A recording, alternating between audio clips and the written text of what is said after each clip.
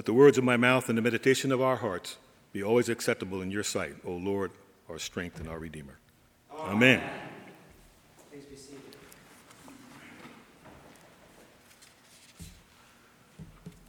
Ash Wednesday, the beginning of our remembrance of Lent, when God commands, really it's an obligation, a day of obligation for the Episcopal Church, a day of fasting on Ash Wednesday and also Good Friday, where we establish some disciplines. Discipline, that's a kind of a word that sometimes gets a bad name because, especially when we apply discipline to children, no one wants to hear that when someone says, I'm about to discipline you for this. But discipline is a ritual or a way of going about something that is good for us. Discipline in this context we learned today, as Jesus tells his disciples in the Sermon on the Mount, he tells them he expects three things from them in the discipline. He expects them to pray, he expects them to fast, and to also to give alms. And so we see these three things that he's listed, which are not the only things that we can do for discipline, but these are the three he reminds us of on this beginning of our Lenten period.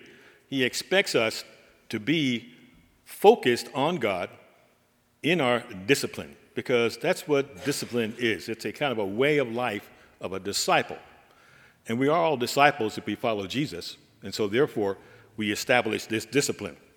It's interesting to me that when I was assigned to Europe at SHAPE headquarters, each particular nation had its own little support unit. The United States support unit was there, and the UK support unit also was there. And if you wanted to go over and talk to the RSM, the Regimental Sergeant Major, you went over to the UK support building.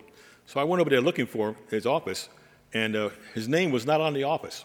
There was only one word on his door: discipline, because he established discipline among the soldiers. And so that was his job. And I think the job that Jesus has through the disciples is to establish that discipline among ourselves so that we can be great followers of Jesus.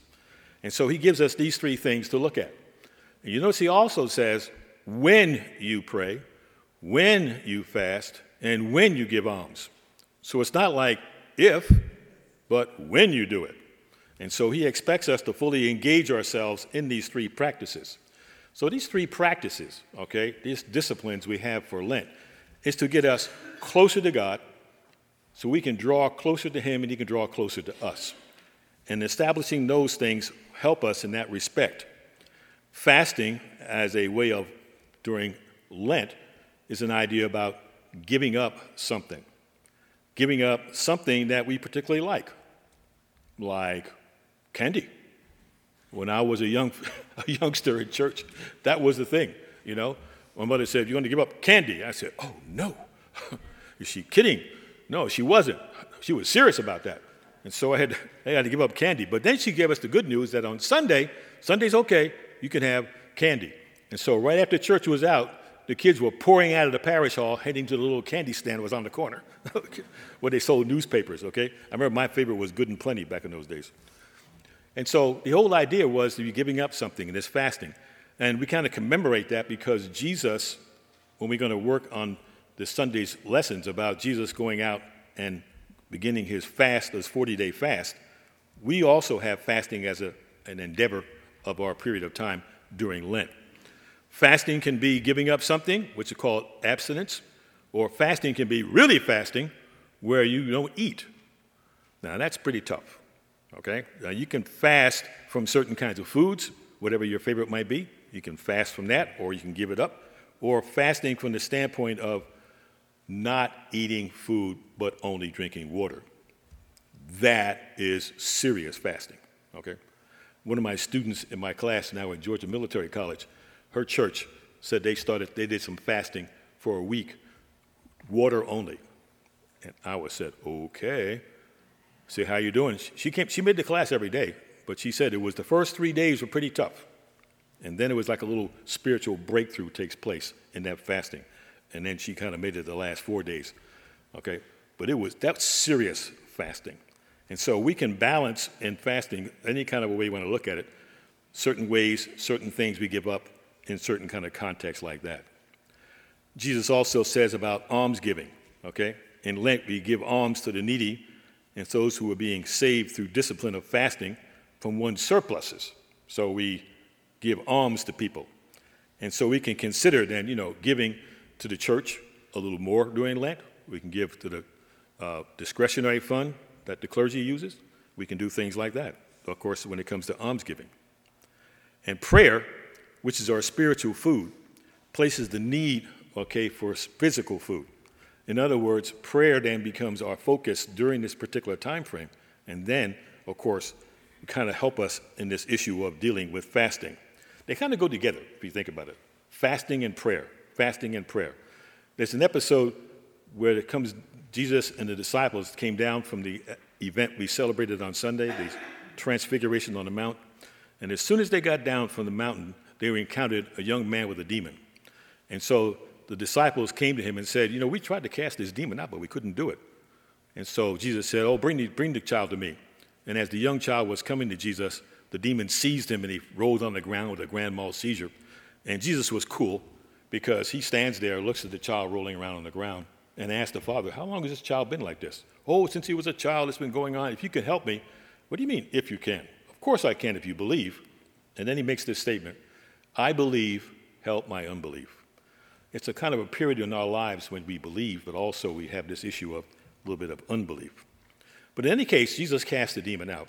The disciples asked the question later, how come we couldn't cast it out? He said this kind only comes out through prayer and fasting. Prayer and fasting. They're kind of a team effort there.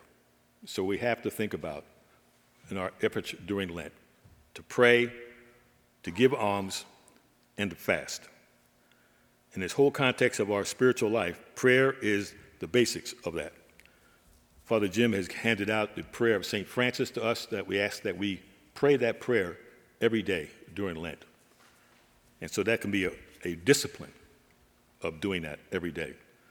There are other things. We can also get involved with doing the daily office. If you haven't done that, do the daily office every day.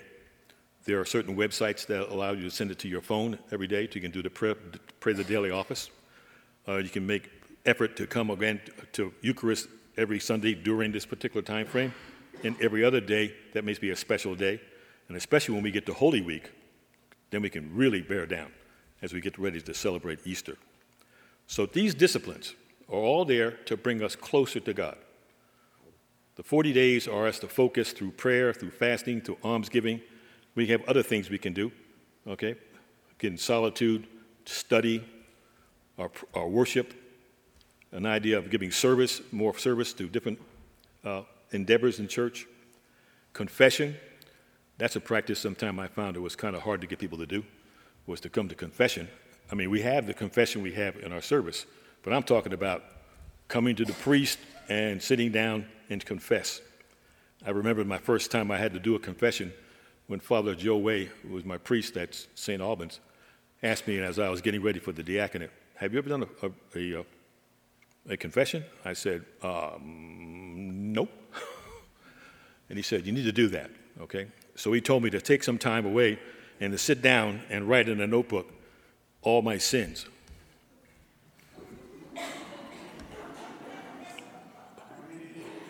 It took a notebook, When I started, here's the issue.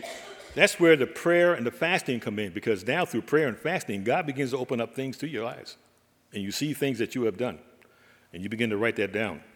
But when I went in to see him, and we went into our little space right there in the church, he sat in the front row, I sat in the row behind him, and I began to recount all my sins to him. And let me tell you, that was an experience. But I also tell you that once he turned around, and then he said he absolved me of all those sins. I can't tell you what that relief that was in my life. And so once that happened, I felt completely cleansed. And so that's an endeavor during Lent that we can think about. A time of confession, because Father Jim, myself, and Amy are here, to hear a confession. And one thing I always point out when I hear confessions is this. Once you get done confessing, and then you get up from that and you're given absolution, do not think that you cannot forgive yourself of the things you have done. That is a more dangerous thing than when you've confessed, because now you think that you're better than God. So confession is good for the soul. It's good, it's a discipline, and I ask you to think about that as part of your Lenten disciplines. These words I have spoken in the name of the Father, and the Son, and the Holy Spirit. Amen.